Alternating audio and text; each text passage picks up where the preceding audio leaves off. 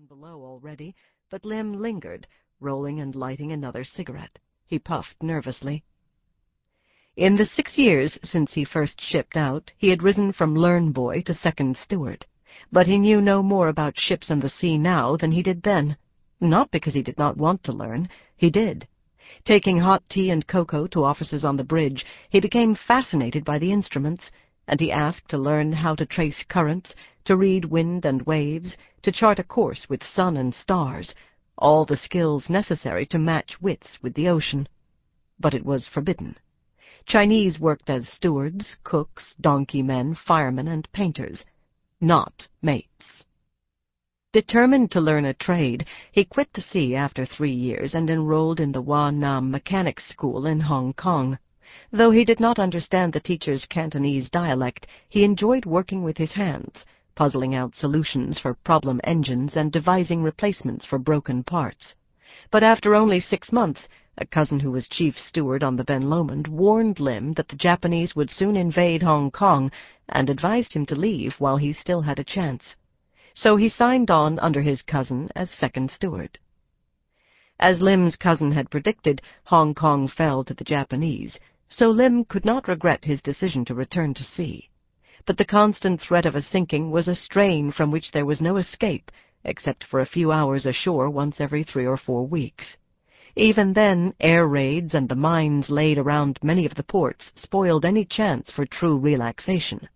But the older hands promised that Paramaribo, which they should reach in another 6 days, would be different, less touched by war. Lim glanced at his watch. 11:40. If he didn't hurry, he would be late reporting to serve tiffin. Taking one last drag on the cigarette, he ground it out in the ashtray wedged between the bulkhead and himself, and swung down onto the deck. Swiftly he dusted off the bits of ash and tobacco clinging to his singlet, pulled a mess jacket over it, knotted the waistband of his loose Chinese trousers, stepped into his slippers, and ran his fingers through his thick black hair. The ship lurched, slamming him across the engineer-steward's bunk. Then she heeled sharply, flinging him onto the deck. Ashtray, bedding, and mattress tumbled after him, and he heard a great creaking and thrashing of gear. Staggering to his feet, he wondered if a lookout had sighted the submarine. An explosion rocked through the tiers of steel decks, hurling Lim back onto the deck. He stared, stunned, as a pillar of water shot past the shattered porthole. The ship shuddered. He heard muffled cries, the sound of stores torn loose, skidding across decks, a steady hissing. Then a second explosion, fiercer than the first, catapulted him into the alley, and he realized that the Ben Lomond had been torpedoed. Weekly drills made his actions automatic, and he scrambled back into the cabin to grab his life jacket. He found it in a tangle of bedding and gear, yanked it free, and stumbled down the alley. Gusts of hot, acrid smoke billowed out of the ventilators. Shielding his nose and mouth with his life jacket, he struggled to keep his footing as the ship began to list, right itself, then list again, hurling him against bulkheads, fleeing men, the ladder to the boat deck. The ship was pitched too steeply for him to climb the ladder to his assigned boat station without both hands, so he stopped and pulled on his life jacket, taking precious seconds to fasten the straps and ties while others pushed past, shouting at him to hurry. Finally, his hands freed, he pulled himself up by the railing. The air on the boat deck was black with smoke, but there was no mistaking the empty space between the chocks, the falls swinging slack from the davits. The lifeboat was gone. Fighting panic, Lim leaned coughing against the rail. Below him, scalding steam hissed out of the smashed engine room's skylight, and he could hear the screams of trapped firemen. A wall of dull orange fire crackled around the air exhaust shields, creeping over the oil that was spilling out of ruptured pipes.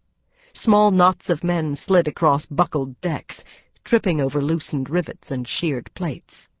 An officer slashed the lanyards lashing the rafts to the forward mast, cursed as they skittered clumsily into piles of loose debris.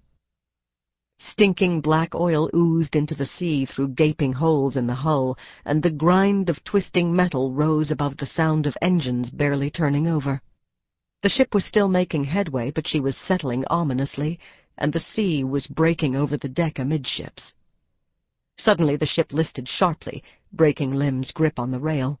Steadying himself, he caught a glimpse of a seaman and the second and third mates struggling to launch the lifeboat at the bridge station, and he scrambled over to help them. As a steward, Lim had been through hundreds of drills without once actually lowering a boat.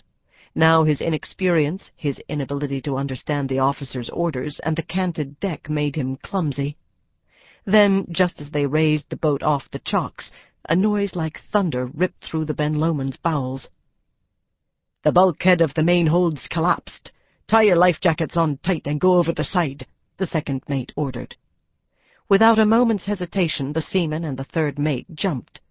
As their bodies disappeared beneath green-black water, the second mate pushed Lim towards the rail. "For God's sake, jump! Then swim like mad, or you'll be sucked down with the ship," he shouted, pantomiming how Lim should hold his nose with one hand, hug his life-jacket with the other, then jump and swim. Before Lim could respond, the stern plummeted.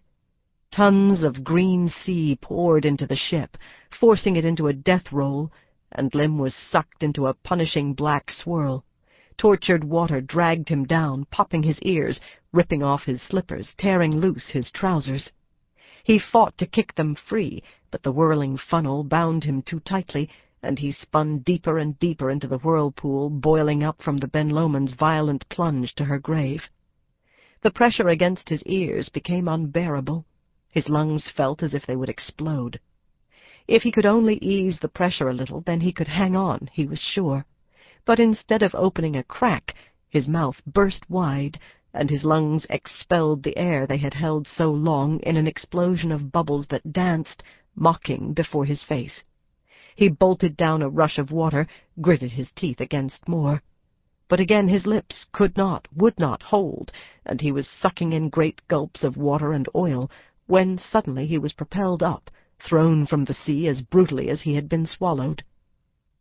Though he was spitting, coughing, and vomiting seawater and oil, the buoyancy of the kapok jacket that had brought Lim to the surface kept him afloat.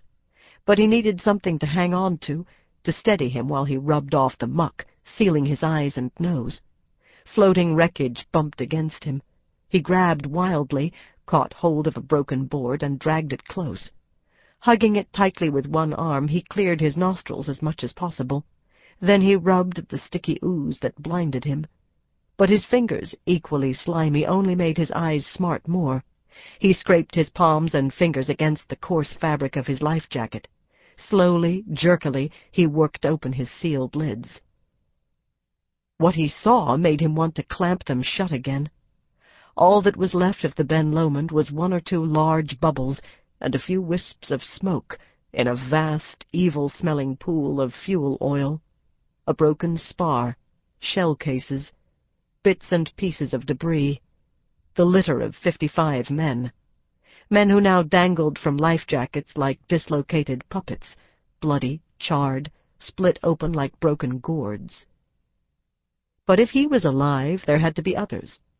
The 2 officers and the seaman at the bridge station, perhaps, or the officer who had cut loose the rafts, the men who had taken the lifeboat from his assigned station, those whose cries of pain rose above the slap of water against debris.